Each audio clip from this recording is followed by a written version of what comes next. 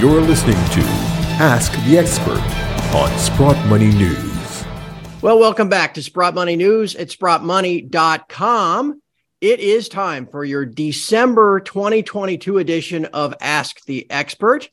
I'm your host, Craig Hemke, and joining us this month is Steph Pomboy. Many of you will recognize Steph in that she is frequently cited in the financial media, whether on financial television or in the financial print media. And she's been running her own business called Macro Mavens, found at macromavens.com, for 20 years. And it is a pleasure to have her join us this month. Steph, thank you for joining me. I appreciate it. Thank you. It's a pleasure to be here. Very much looking forward to this conversation.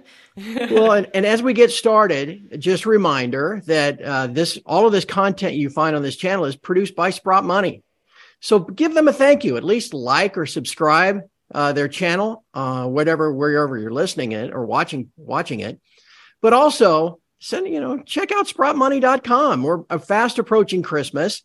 The holiday guide is still there, but as we move into the new year, always a great time to be stacking physical precious metal.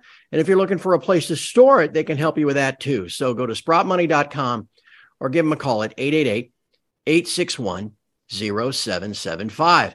Steph, before we get started, tell everybody a little bit about Macro Mavens and what you do there and how people can find out more about your services.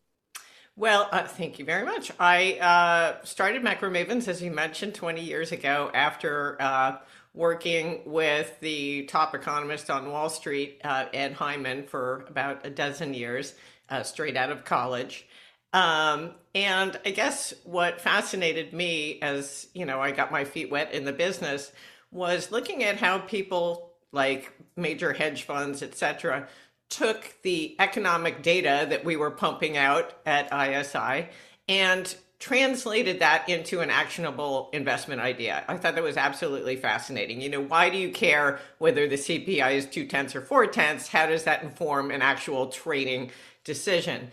And so I got very excited about that. I wanted to connect the dots. And then I guess sort of over the last 20 years, what I've discovered is that, that old saying, what the market knows isn't worth knowing.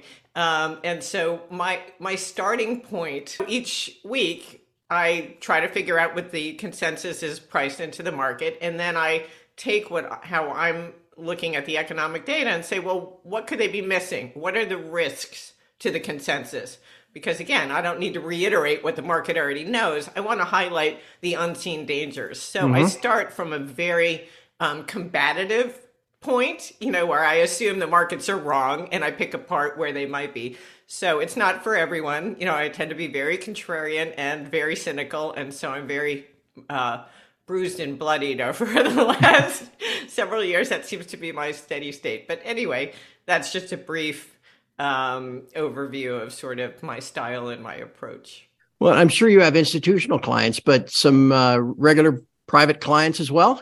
Yes. Yeah, I cover the spectrum from, one-man shop hedge funds to larger mutual fund complexes and individual investors, et cetera, which is fun because you get exposure to a lot of different viewpoints and, people obviously have different objectives. So. Sure. And all of this is found at macromavens.com, correct? You got it. Macromavens.com. Yes. And if you want to follow me on Twitter, I only tweet probably once a month, but I'm at @Pomboy, so you can find me there. All right. Perfect. Well, Steph, we've been collecting questions. And again, anytime anyone has a question for any of our monthly guests, you can use the email submissions@sprottmoney.com. And we've been collecting questions all month. I've got 6 of them for you, but I got to tell you, one of them I came up with on my own, and we're going to go to that one first because I'm the host and I can do whatever I want. But as we record this on the 20th of December, there was big news that came out, I guess, earlier today, Japan time, where the Bank of Japan has been holding rates within their yield curve control program at 25 basis points or less on their 10-year JGB for the last, I don't even know how long now. And finally, they gave in to the pressure. I guess too many rate hikes from the Fed and the ECB and the Bank of England. They finally gave them the pressure. They raised that to 50 basis points overnight. So as we're watching the markets trade today, you never know how they're going to react. But what are the implications of that Bank of Japan rate hike, if you will. What are the implications for that as we go into 23? Well, I mean, I guess to the extent that there's a yen carry trade still going on where people could fund positions in JGBs that they knew were going to be in that limited band, that kind of blows that a little bit.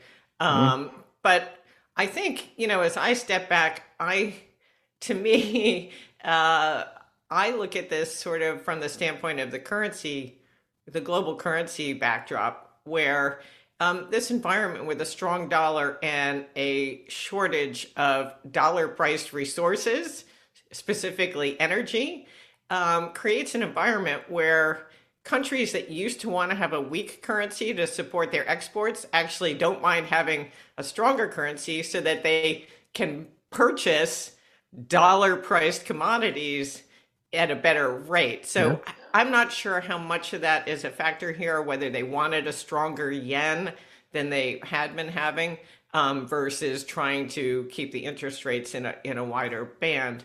But I looked at it admittedly from my own glasses, which really are focused on the future of the dollar as the reserve currency and sort of the future of fiat money in general. And I think that's going to be an interesting topic that we'll be watching over the next few years. Do you think there's much of that carry trade still going on, that it could kind of drain liquidity from the equity markets? I have no idea. I have no insight into how big that was. I guess we'll find out, right? Yeah. Yes, that's right. I had a question marked down as the fourth question, but you kind of led me right into this one. So we're going to move this one up the ladder to number 2. Do you expect the BRICS, Brazil, Russia, India, China, and the rest, to eventually, I suppose would be the key word, eventually offer some type of alternative to the dollar? Yeah, I think absolutely. The writing is on the wall, and obviously that charge is being led by Russia and China, and possibly Saudi Arabia as well. Now all kind of really looking at an alternative to this dollar reserve standard. And this has been going on, as you know, Craig, for years and years and years, where these central banks, especially the ones I just mentioned, have been slowly diversifying away from the dollar and trying to cobble together local currency trade deals and also reducing their dollar as a share of Forex reserves.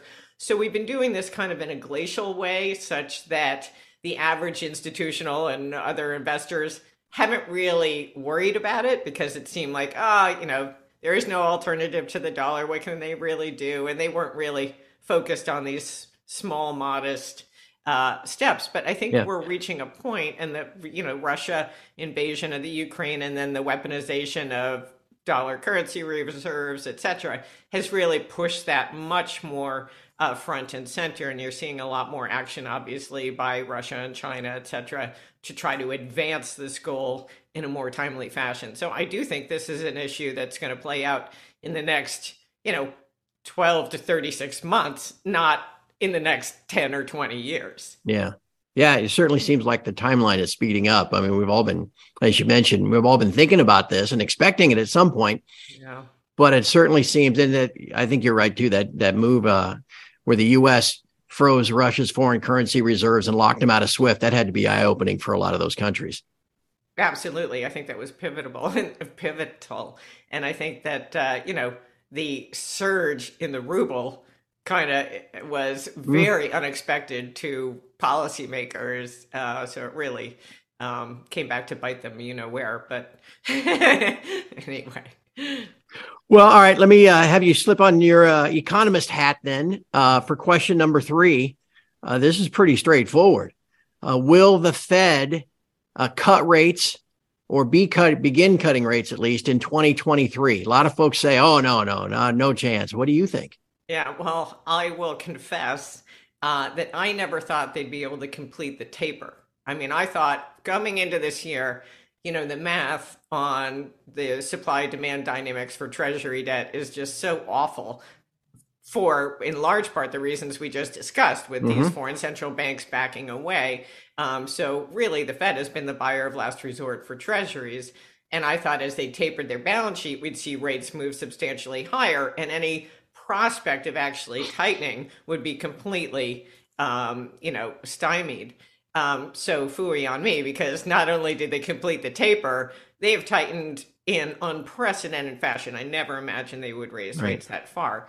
And thus far, while the markets have suffered this year, it hasn't been a catastrophe. They've actually managed to do this in a fairly orderly fashion, which I also wouldn't have expected to be the case. But I think that is largely a function of this conviction that they're going to have to reverse and that the rate cuts are coming. So the markets are kind of, when they go down a lot, they realize, oh, well, that just means the Fed's going to come in and pivot that much sooner. So it goes back up. So it's sort of this feedback loop a little bit. But so I think what it's going to take is being pounded over the head with really weak economic data. And most importantly, I think the corporate earnings picture disappointing. And that I think will really happen in 2023. So long way of answering your question. I think we'll get a lot of economic pain. We'll get sufficient pain that the Fed actually is forced to pause, and then we'll see if they pivot. They're saying they're going to hold without cutting rates. But I think push is going to come to shove because my analysis of the economy is that we're sort of like the road runner off the edge of the cliff, and that the speed with which the data start to illustrate how weak the economy is will catch the Fed by surprise. I bet, just in my own mind, I want to ask you, I've been on my site talking about how the Fed over-tightened because they waited too long to start tightening and the war didn't help. And so now have they gone to the extreme on the other side without knowing it? 100%. I mean, but this is their MO. They cut rates too late, and then they hold them too low, too long, and inflate a new bubble, and then they get to that too late, and they burst. It's just classic Federal Reserve policy actions. So I agree with you. I mean, I thought the window to tighten lapsed a long time ago. But it will be interesting because both on the inflation front and the employment front, the twin mandates of the Fed, the data could get much weaker very quickly. I mean, just doing the math on the CPI, and I won't bore your listeners with this, but we can be at 2%, the Fed's target, by June without too much heavy lifting at all. And then, of course, on the unemployment front, there's a whole raging debate about the payroll data, which seems to be the only one that signals strength, and everything else looks like it's rolling over hard. So I think the Fed might find that it satisfies its mandates much quicker than they currently believe. Yeah, and most economists believe too. Yes. Gosh, Steph, we're already halfway done, and you kind of teed me up pretty well for question number 4. So what do you expect for the stock market in 2023? And I thought this was an interesting way to put it. Will it go higher on QE or lower on PE, price to earnings ratios? Well, I definitely am in the latter camp, lower on PE. I think what we've had in 2022 was a re-rating in the markets. There was an adjustment to the Fed's tighter monetary policy. And that's basically all that the markets have done, is reflect the new level of interest rates. The next phase is to reflect the impact that those higher rates have on the economy and the slowdown in demand, et cetera. And so that's why I think that PE story will be critical. And I've been, pounding the table on the prospect of an earnings recession since the year began, or even actually beforehand. So I think those estimates have started to come down for 2023, but they're still positive. No one's forecasting an earnings recession, or at least the consensus isn't. So we've got a lot of room to the downside on those forecasts, and obviously the market will follow those earnings forecasts lower. Yeah. I kind of figured that might force the Fed's hand too.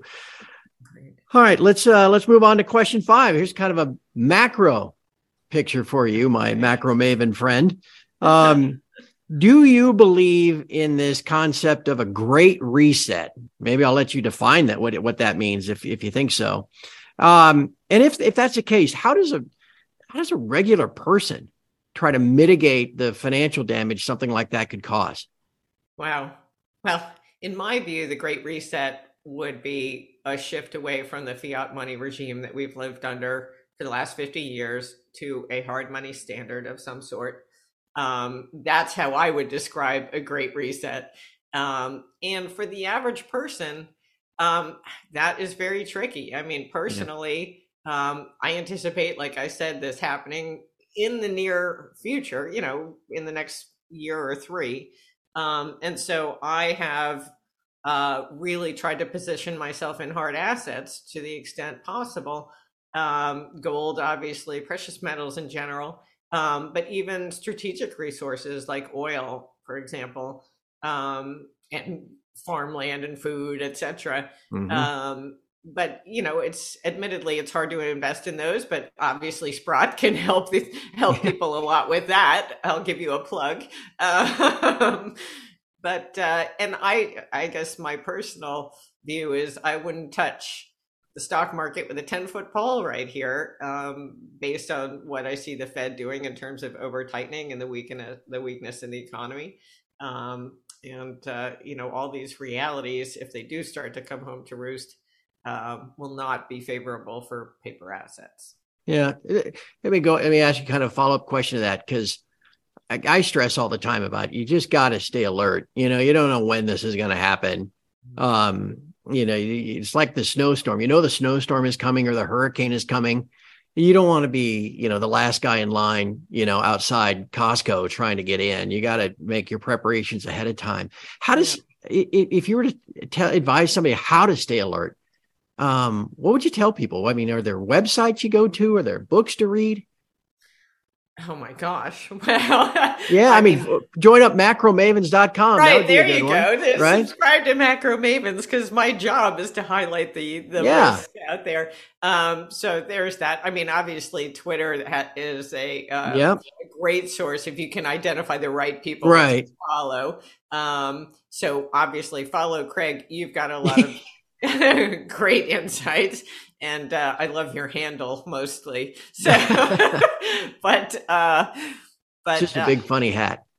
No, it's great. But other than that, it's hard for me to answer that question because I look at the economic data, and so for me, that's really my starting point, and I try not to get my views watered down, I would say, by too many extraneous opinions. I like to just look at the data and make my own dispassionate assessment, and then I can step back and hear what other people are thinking. But I think generally, as long as you're on top of what's going on and you have your eyes open and you're not just taking verbatim what people are spoon feeding you every day, because if you're watching CNBC and these other news programs, their objective is to get people rah-rah excited about the market. So you have to go in with that understanding and be able to be a little bit more, if I may say, cynical about the message that's being sent to you.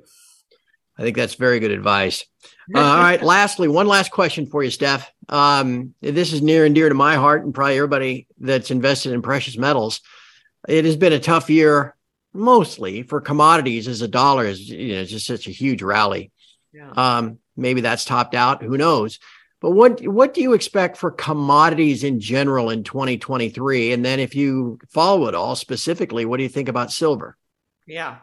Well, I will start by saying, I was at a meeting with one of my hedge fund clients just recently, and they asked me, what was the biggest surprise to you in 2022? And aside from the fact that the Fed was able to tighten, I said the biggest surprise to me was how well gold did relative to the biggest tightening since Volcker and this massive rally in the dollar. So I think that gold actually performed really impressively in the face of all of that. And I guess for, I don't know, I would say that, I'm sorry, I totally lost the question now. All of a sudden I rambled on my, oh my God. But you're right. With the stocks down 20% and the bonds down 20% in that kind of tightening, to have gold do as well as it has, back to green on the year, that's pretty cool. Yeah. So the question was about commodities broadly. I'm sorry. Commodities in general, and then silver. 20 years in the business, I'm starting to get a little, It's been a long year. The wheels churning. But the issue for me, my concern obviously would be that commodities will trade in lockstep with sort of the expectations for global growth. So if you're invested in a broad commodity basket, that may not be the way to go, because things like copper, lumber, etc., may drag you down, while precious metals like silver and gold and energy will continue to move higher. So I'd be very selective. I think I would focus on those categories: energy, food, and precious metals. And I would probably limit my commodity exposure to that, just for fear that we do go into a severe global downturn and people sort of, the Pavlovian response is, well, we're going down, sell emerging markets, sell commodities. Yeah. And that's pretty much the extent of the analysis. It is going to be an interesting year, that's for sure. And you're right. If I'd have told you back in January, or especially maybe when the war was beginning in Ukraine at the end of February, that the yield on the 2-year note would go all the way to 4.5%, and gold would go sideways at the end of the day, probably would have been surprised. Absolutely. I never would have forecast that. So I'm very optimistic about the outlook for precious metals next year, because it clearly seems to me like the dollar has peaked. And whether the Fed pauses or actually cuts rates next year, I think the dollar is going to lose a lot of ground versus the rest of the world currencies. And I guess that circles us back to the Bank of Japan. And that's sort of setting that stage right there. There you go. We took a full round trip, Steph. Yeah. Well, this has been fascinating. Thank you so much for your time. And again, I want to encourage everybody to follow Steph on Twitter. Just look her up, Steph, Pomboy, and then go to macromavens.com, buy yourself a Christmas present, and subscribe. I just couldn't think of anything more valuable as we head into such a challenging, volatile year ahead. Then you've got to have as many independent sources of information and research as you can get, because you got to be able to think for yourself. Like you said, Steph, if you're just going to sit back and let the mainstream media, feed you their normal cheerleading squad stuff, you're probably whistling past the graveyard. Steph, thank you so much for your time. This has just been great. It's my pleasure. Thank you for the opportunity. And Merry Christmas. Happy holidays. Right back at you. Yeah, that's exactly right. It has been a fantastic year. We look forward to a great year ahead. And from everybody here at Sprott Money and SprottMoney.com, thank you for watching. Have a great holiday season, and we look forward to seeing you again in 2023.